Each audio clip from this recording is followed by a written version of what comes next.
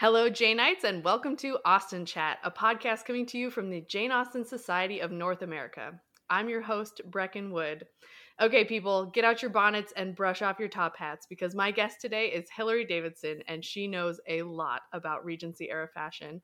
She's a dress, textiles, and fashion historian and curator, plus a seamstress extraordinaire, writer, lecturer, and designer. Hilary has even created replica clothing projects for a number of museums, including a replica of Jane Austen's famous pelisse. Hilary is currently Associate Professor and Chair of the Graduate Program in Fashion and Textile Studies at the Fashion Institute of Technology in New York City. She is also an Honorary Associate in the Department of Medieval and Early Modern Studies at the University of Sydney. Among her many publications are two of particular interest to us. In 2019, she published Dress in the Age of Jane Austen, and forthcoming in September 2023, very soon, is her latest book, Jane Austen's Wardrobe. So I may be a yoga pants and t-shirt kind of girl, but I cannot wait to dive into Jane Austen's closet and get up to my eyeballs in lace and muslin with Hilary. Welcome to the show, Hilary. Hi, Brecken. Thank you for having me. Okay, so before we start talking lace and silk and all of that, I want to start with a segment called Desert Island. You're stranded on a desert island, and you can only bring one Austen work with you. Which are you going to choose, and why? Well, this is quite a tricky one because, my favorite Austen, like many people, is Persuasion. But I'm on a desert island, right? So I'm going to bring the Juvenilia, including Lady Susan. Bold choice. And that's because it's rip-snortingly funny. And I'm going to need something to amuse myself. Lady Susan is slightly scandalous, so it really is. Yeah, I'm not sure I want to be stuck on a desert island with Anne Elliot when she's mopey. I want someone who's kind of fun. You want something spicy. And also, yeah, exactly. The Juvenilia. There's so many kind of little short stories there that I think I can amuse myself by thinking about what Jane Austen might have made of those stories as an adult. So I'm taking the Juvenilia just for stimulation, really. It's going to give me a lot more to work with than maybe the finished novels. I've only recently gotten into the Juvenilia, and I think that's true of most people. It was kind of ignored for a long time, and now it's becoming a subject of serious academic study, as well as just regular fans are reading it. And you're right. First of all, it's hilarious. It's so ridiculous and funny. And second of all, it's really fun to see the echoes of her mature novels in it. I was just reading a story this morning, and I was like, this speech sounds almost exactly like what Caroline Bingley says. And I looked it up, and almost word for word, it was like she had copied and pasted. And I was like, oh, that's so fun to see these characters kind of in embryo who show up later. Absolutely. Yeah, that's so much Absolutely. fun. And, I like that Lady Susan's kind of naughty as well. She's amoral in a way that, she's more like Becky Sharp, perhaps. And I think it would have been really interesting to see what Austen might have made of a heroine like that and her moral dimensions in the full power of her work, Yeah. So. And it really challenges the image that we had of Austen for a long time, which we got from her nephew, right? That it was kind of this more Victorian, like, oh, she's just this dowdy old aunt and she never went anywhere or ever did anything. And it's like, well, she was reading some scandalous novels then, because I don't know where she got all these ideas from. Well, as she says in the letters, she went to a girls' school and there was, It's a frieze of cherubs over the mantelpiece. And as she says, that's a fine study for girls. Because the cherubs were completely naked. So, yes. She knows how many beans make five. And there's all sorts of fabulous things like that in the letters too. Yes. No, it's a lot of fun. It gives you whole new dimensions to her. Okay, so Hilary, how did you first come up with the idea to explore Jane Austen's closet? Well, it was one of those kind of ideas that hit me like lightning, really. I got stuck in a cottage in Wales during the pandemic. That sounds really, I'm just going to say, that sounds idyllic, actually. Maybe it was terrible for you, but I think most of our listeners are like... I was with a friend, and every time people would say, so how is it? Are you okay? We'd be like, oh, it's tough, but we're getting through. And then just kind of look at each other and giggle because it was great. So I was teaching online and doing all sorts of things. And I think I was writing something to do with Regency. And this thought just popped into my head.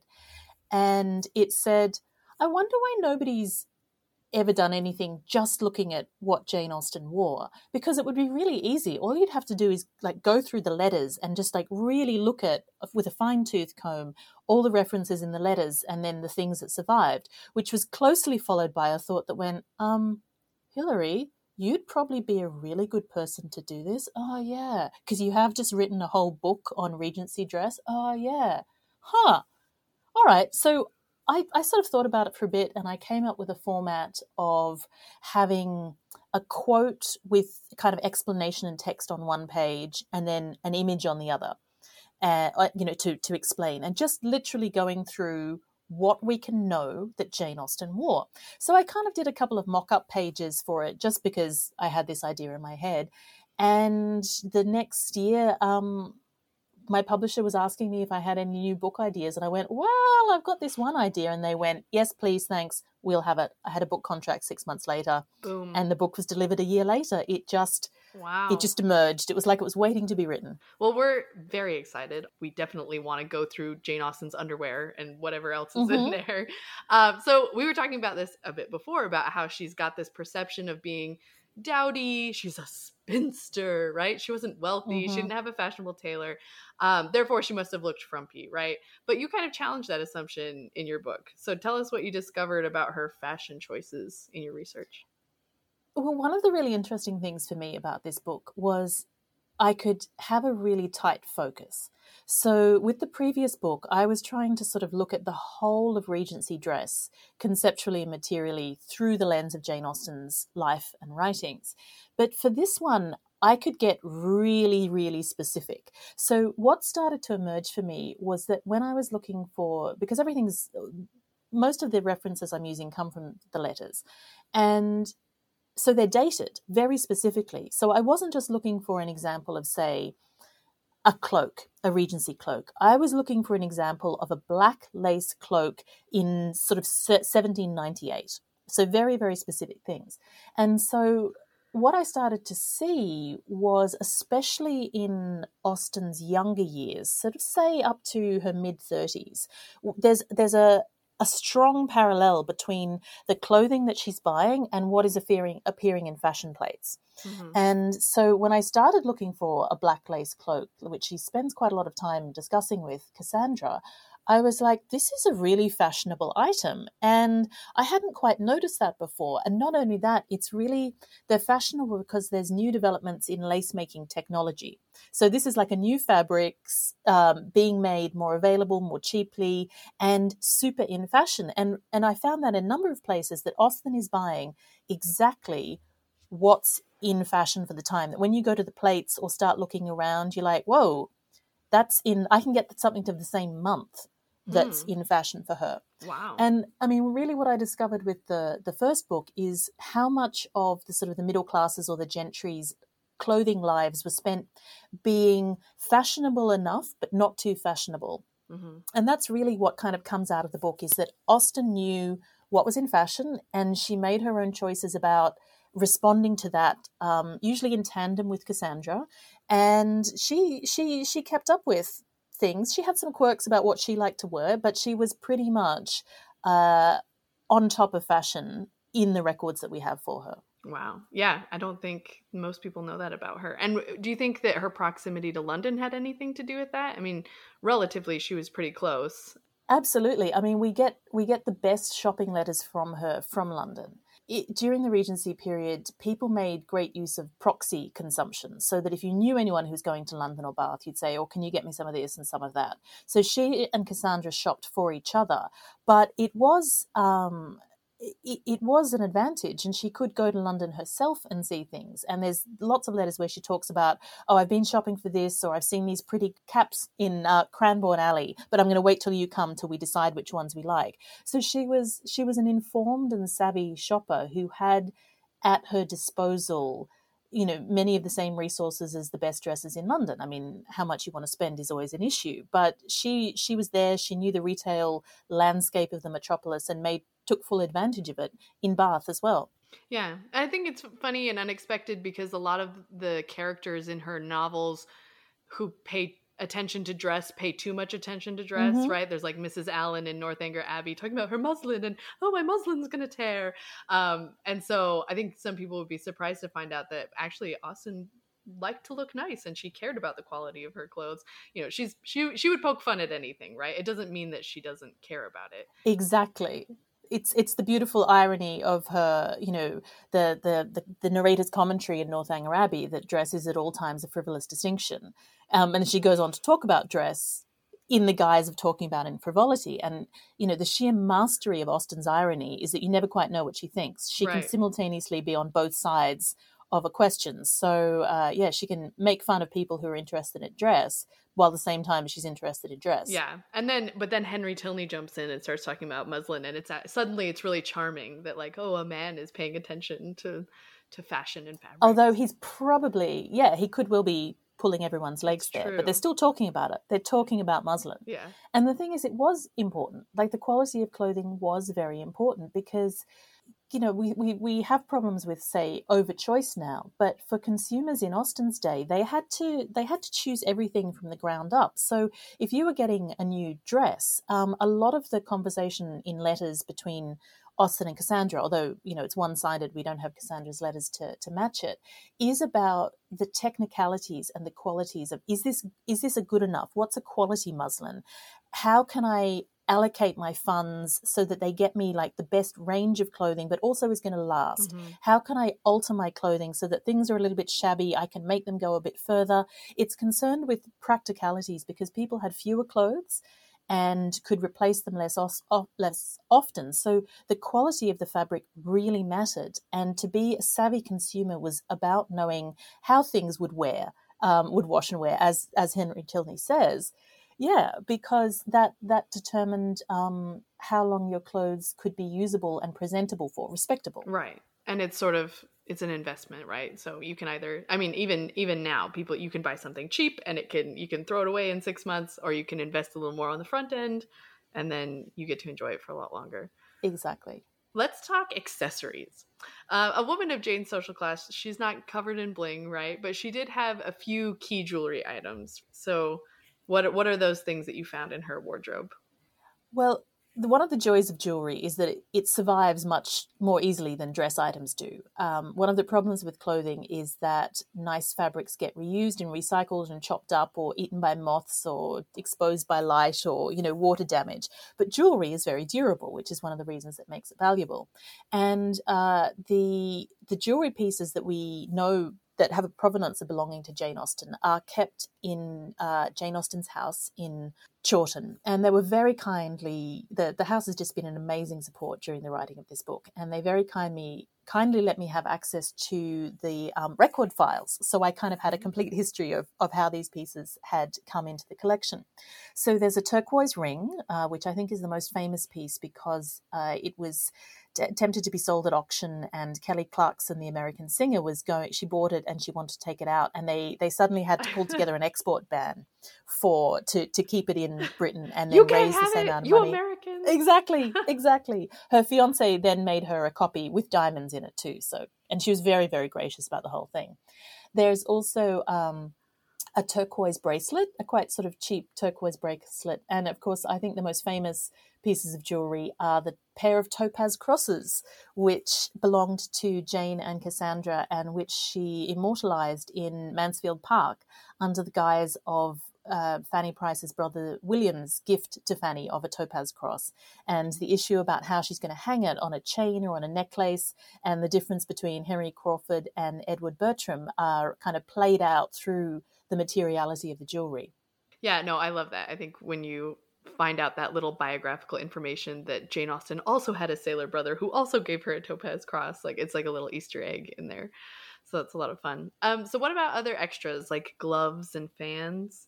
Well, she mentions gloves sort of all the way through. I've kind of lumped gloves together in the book. I should say as well that the book is called Jane Austen's Wardrobe, and I thought a lot about how to organize it. So I've organized it by the way that clothes are stored. So we have her closet first of all, and we have her clothes pressed and drawers and shelves and a jewelry box and a dressing table, and everything's put together according to the places that it would have been stored as part of her wardrobe. Right. So accessories like gloves and fans, I think they come under her dressing table. I think it's a fabulous reference to a white fan that she says she wears to a ball in the late 1790s, and she's got this one reference that I'm so intrigued by that says, "I am very glad he never dropped it in the river." And I'm desperate to know who was going to drop Jane Austen's white fan in the river. On purpose? So, is this some tease or a bow? Exactly. So we've got sort of references to her gloves and a couple of fans, but then also little things like headdresses she wears, or what else have we got? Her handkerchiefs, silk handkerchiefs, linen handkerchiefs. So the gloves, would they have been wrist length, elbow length? Would it depends on the time of day? Okay. And people tended to buy them in multiple pairs, which is very sensible because, gloves get easily lost, as Captain Wentworth uses, leaving his gloves behind as a pretext to come and give Anne the letter in Persuasion. But they also, one might get stained. So you often sort of buy them in say, 3 pairs. So you'd always have, if you messed up the left hand, you could take the left hand of another pair for that. I think by far the accessory that we get the most references to throughout the letters is headwear, which they've got their own section in a bandbox. So caps and bonnets and other kinds of hats are definitely a feature of Jane Austen's wardrobe, or what we can know of the wardrobe, what survives to us in these small references in the 161 surviving letters. So would she have worn feathered turbans or anything like that? I mean, in the one portrait we have of her, she's wearing that cap that everyone has seen. And she mentions making and trimming caps in her letters. Would those caps have just been for around the house, and then would she have had something a little more fancy for a ball? She absolutely did. She was very fond of caps, and she took to caps earlier than was usual. So did Cassandra at about sort of 25. She just sort of wore them all the time, and as she said, it saves me a great deal of trouble in hairdressing. So I quite respect that. It's like the equivalent of a messy bun, right? Just like put a cap on. That speaks to me deeply. Yes. That's my whole life. If I could cover it with a shower cap and that would be socially acceptable, I would totally do that. Well, it absolutely was in Austen's day, and that's pretty much what she was doing. But then the references to her headwear, actually one of the references that gets sort of pulled up the most is to her Mameluke cap, which Constance Hill, who wrote one of the first biographies, I think it's Jane Austen, her Life and Friends. Your readers will know instantly which book I'm talking about. She says, we must know that a Mameluke cap is a sort of a type of fez, but I found a fashion plate of someone actually wearing a Mameluke cap, and it is indeed a feathered turban. And I compare that as well in the book with drawings from life of Mamelukes in Egypt from about 1807, and we can see that it is kind of like a round turban. And turbans as female headwear were very popular during the sort of the late 1790s and into the Regency period. So yeah, absolutely, Jane Austen did wear feathered turbans, and that's something we can specifically say that she wore, and I've got a picture of it in the book. That's awesome. So yeah. And I feel like in movie adaptations, at least, the feathered turban is always for like the older ridiculous mother, right? It's for like the Lady Bertrams and for the Mrs. Bennets, and then if they ever get into a tizzy, the feather starts quivering, So it's kind of funny to picture Jane Austen in one of those as well. Absolutely. They never put the heroines are never wearing them, or like Caroline Bingley. Caroline Bingley always gets a feathered turban. I think it's sort of to signify her fashionability, but they were more generally worn than that. I mean, they did in the 1800s and 10s. They became a bit more of an older woman thing, but also often for literary women, sort of blue stockings or writers. Ooh. There was a kind of an air of that as well. But when they sort of become popular in the late 1790s, Jane Austen is right on it. Boom. She's so fashion forward. Well, no, I'm so glad that you figured this out. Well, she's just keeping an eye on things, and she's like adding things into her wardrobe that are of the moment. Okay, so how would these, like we kind of mentioned age differences, how would these clothes and accessories have changed as Austen aged? Were older women expected to wear darker colors or different materials or anything like that?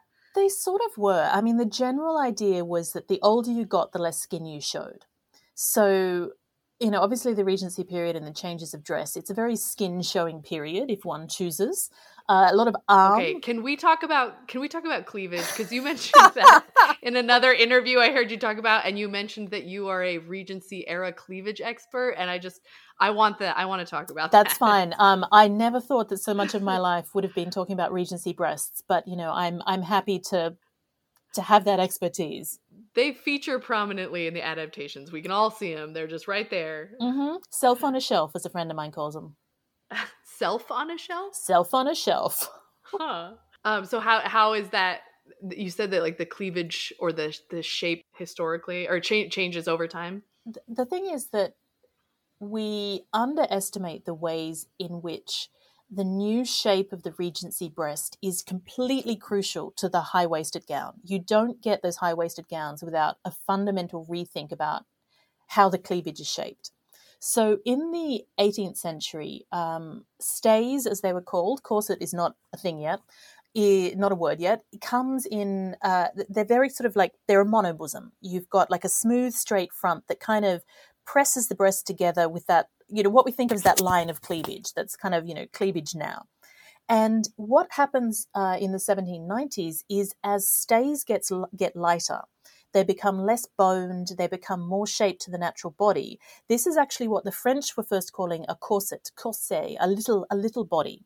And for the first time really since, the late Middle Ages, women's bust support, which is one of the main purposes of stays or corsets, it gives them two breasts.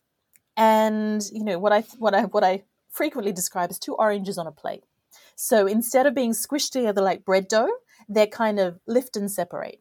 And once you have two, perky bosoms to work with, that is also changing how you're cutting the gowns around them. That becomes the focal point of the gown, and you start to get gowns that kind of dip in between the breasts. So Regency cleavage is not like we think of it today with the kind of, squished boobs together and the kind of the line down the center. The cleavage there's quite a gap in the middle there, which is, one of the new corsets that came in was called the divorce corset because it separated them. So, do any of the movies get it right? Do any of the adaptations, or do they they squish together? No. They're usually right. You can tell when someone hasn't been paying attention to Regency corsets properly because they just assume that it's like all the squished together and that basically sexy cleavage has to be, squishy bread dough. But when you look at like even pictures of Marilyn Monroe in the 1950s, have a look at what her cleavage is doing because it's far more Regency. There's quite a big gap down the middle, even though, this is voluptuous sex goddess Marilyn Monroe. She's not like squished together cleavage. I hope my readers the listeners are all like envisaging this at home or, So it's central to Regency dress, how that kind of prominence of the bosoms and the fact that they're sort of vaguely naturally shaped in the, like our modern bras have two separate cups. That really changes how gowns are cut and then decorated, and it's fundamental and pivotal to Regency fashion.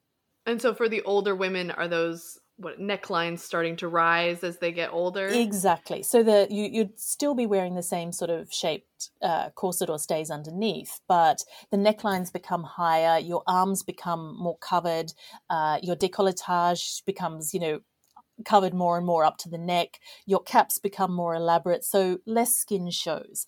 But I mean, there's also there's a bit of a discrepancy between ideas about what older women should wear and what older women actually wear, which I really love. So the idea was that women should, become more modest and retiring and, not flaunt their oldness in general public. And, wear darker clothes and be all sober and matronly and appropriate. Just hide in the corner over there. Pretty much. And which Amanda Vickery has written quite beautifully about in an article called Mutton Dressed as Lamb.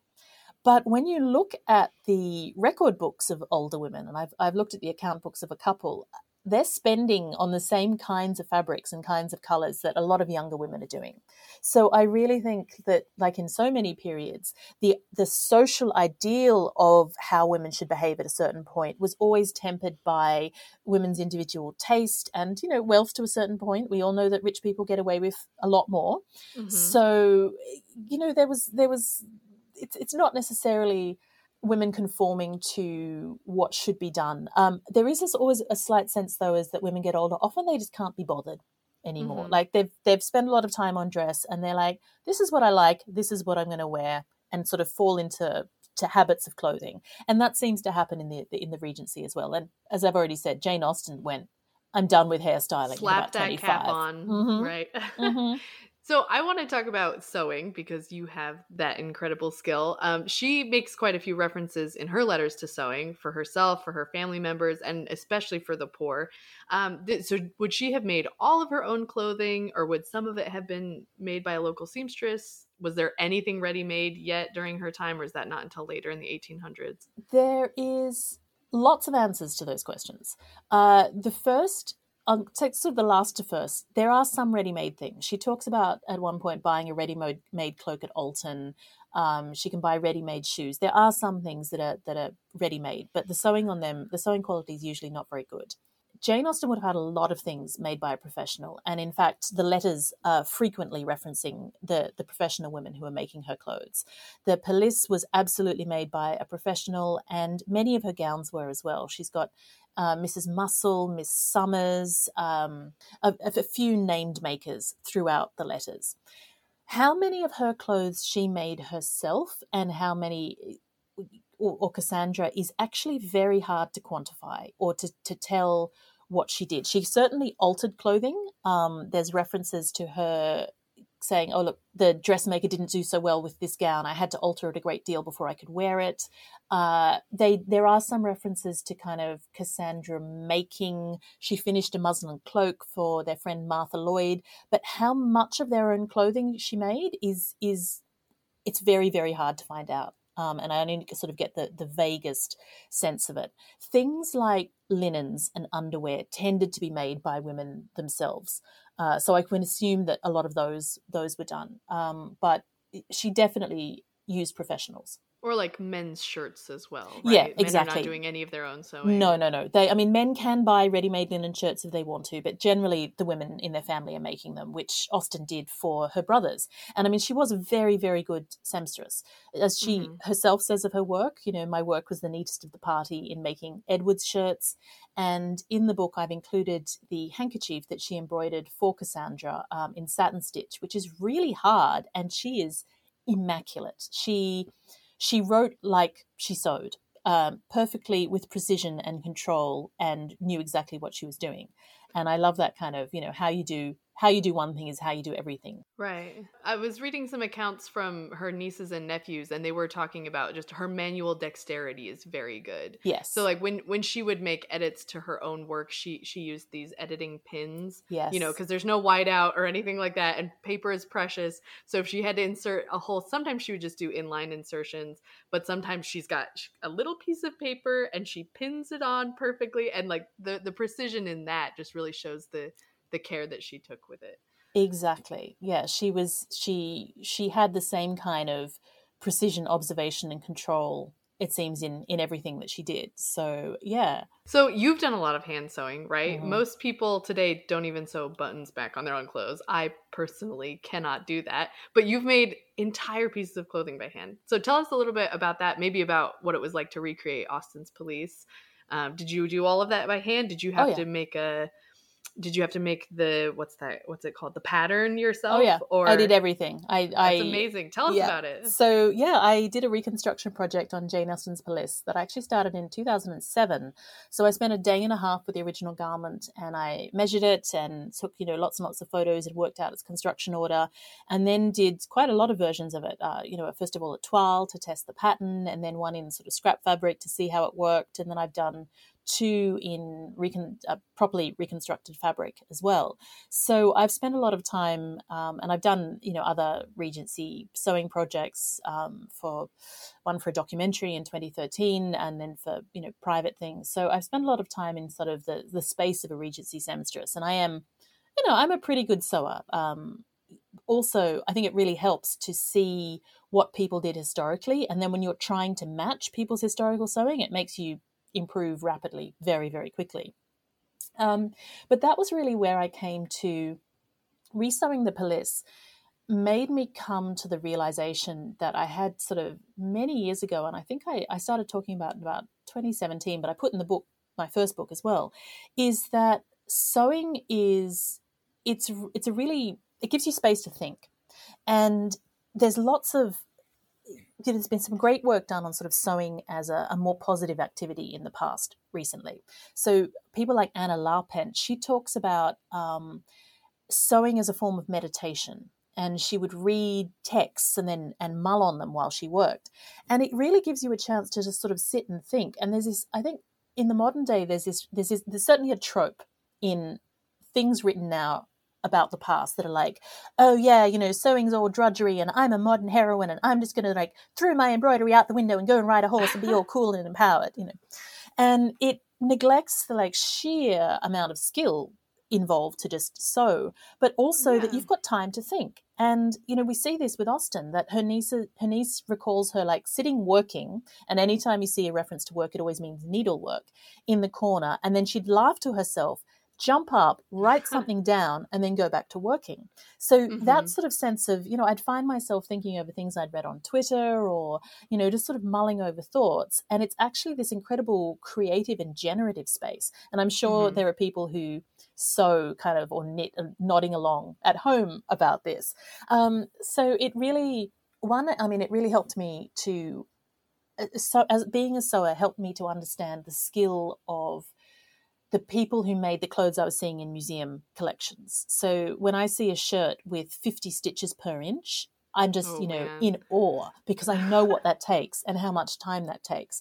And to think about the role of sewing in women's lives as a community positive thing and start to sort of move away from our preconceptions about what sewing does and its so-called drudgery, but also think about it as creativity and ways of kind of materializing love and care. There's all these presents that people make for each other, all these women making gifts for each other that move around their social circles. And then they are also spending a lot of their free time making clothing for the less fortunate, because you can't buy ready-made. So what do you do if you're a widow with 5 children who has to clothe those children and be vaguely respectable? You can't possibly spend all that whole time sewing for your children.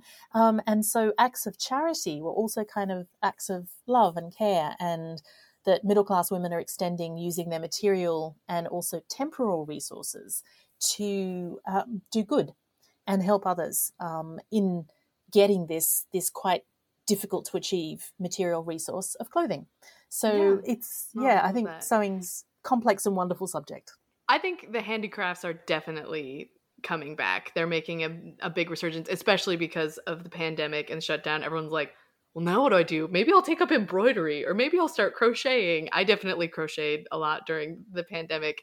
And I think one of the most valuable or one of the most rewarding things about a skill like that is giving it away to someone. And because I've crocheted blankets, and I'm like, here's 30 hours of my time, and most of it was in front of Netflix, but still, here you go. It's a huge act of labor and love. When everything is ready-made now, there's something especially beautiful and meaningful about things that are handmade. I'm totally on board with you. I think throwing all the old feminine arts out because they were in some way oppressive is throwing the baby out with bathwater. Exactly. It's like saying all corsets were oppressive, and you're like, well, how would you support your breasts then? Like there's it's sheer functionality. This is there's a spectrum of practices. Definitely, yeah. And we don't want to take away their autonomy, right? Exactly. A lot of them were choosing to make these things and use these things and wear these things. And that's wonderful. This has been such a fun conversation, Hilary. Thank you so much for talking with me today. Again, your book is coming out, and that's September the 12th. Right? So September it's 12th. Available for pre-order and, through all the usual, however you choose to buy your books. Mm-hmm. And then where can people find you online to learn more about all this historical fashion? I am. My personal Twitter and Instagram accounts are at 4RedShoes. And because people ask, that's a pair and a spare.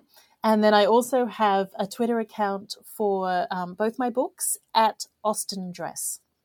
Okay, that's great. And then also, if anyone's looking up Hilary Davidson, Hilary with one L. Very much so with one L. And since moving to America, I have to defend that single L fiercely because double L is the default spelling here. Yeah. But definitely go online, look in our show notes. We'll have pictures of some of these things that Hilary's been talking with us about today. Thank you so much, Hilary. My pleasure. Thank you so much.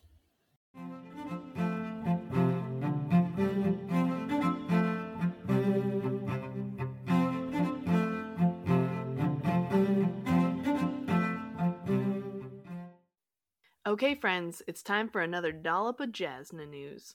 As you may know by now, the JASNA annual general meeting is coming up. It's going to be in Denver, Colorado, November 2nd to the 5th, and the theme is Pride and Prejudice, a Rocky Romance. Some of you may be forced to forego the pleasures of the AGM due to schedule conflicts or personal reasons, but unlike poor Kitty Bennet, weeping with vexation and envy as her sister Lydia prepares to go off to Brighton, we have a happy alternative. The core AGM conference session will be available online in real time as a live stream virtual package. JASNA members who register for the live stream option can watch from anywhere in the world live as they happen. They can watch all 3 plenary lectures, including Dr. Janet Todd's To Dream of Pemberley, Dr. Claudia L. Johnson's Austen Escape, and Francine Matthews' Solving the Male Mystery, The Bennet Sisters as Detective Heroines. 5 breakout sessions, pre-selected by JASNA, looking at Pride and Prejudice from fascinating angles, and 3 special interest sessions focusing on Austen relics, Austen podcasts, and Austen-related programming in libraries. The package also includes informal mini-chats with selected speakers and opportunities to interact with other live stream participants around the world. If the timing of the live stream isn't right for you, you'll also have 30 days to watch recordings of all these sessions, along with a recording of the performance of the Jane Austen playlist, Pride and Prejudice. This program, which includes guest musicians and costume performers, is being premiered at the AGM. Information about the live stream virtual package will be available in the show notes for this episode at jasna.org/austin/podcast/episode 3. The cost for both live stream and virtual access is $175, and there's a special discounted price of $125 for JASNA student members. The deadline for signing up for the live stream is October 16th. Of course, there's nothing like the full in-person JASNA AGM experience, and there are still some spaces available, and we will provide the link to program and registration information in our show notes as well, or you can go to jasna.org/agms/denver2023/home.php. Either way, we hope you can join us live, in person, virtual, whichever way you can get your AGM, please do, and please join us. Now it's time for In Her Own Words, a segment where listeners share a favorite Austen quote or two. Hi, my name is Betty Parker Ellis, and I enjoy saying that I am a member of the North Carolina, Georgia, and South Carolina regions of JASNA. One of my favorite Austen quotes comes from Pride and Prejudice, when Elizabeth Bennet tells Lady Catherine de Bourgh during the Shades of Pemberley encounter, "I am only resolved to act in that manner which will, in my own opinion, constitute my happiness without reference to you or to any person so wholly unconnected with me." I thought this just demonstrated so well a claim that Elizabeth had made earlier to Mr. Darcy while they were at Rosings Park, when she said, "There is a stubbornness about me that never can bear to be frightened at the will of others. My courage always rises at every attempt to intimidate me." This just makes me want to stand up and cheer her on, both Elizabeth Bennet and Jane Austen, as wonderful role models for how to navigate our way through intimidating situations in life. Now that is my kind of conduct book. Well, that's it for this episode. Thanks for listening, Janeites. If you're interested in joining the Jane Austen Society of North America or learning more about its programs, publications, and events, you can find them online at jasna.org. That's JASNA.org. Join us again next time, and in the meantime, I remain yours affectionately, Breckenwood.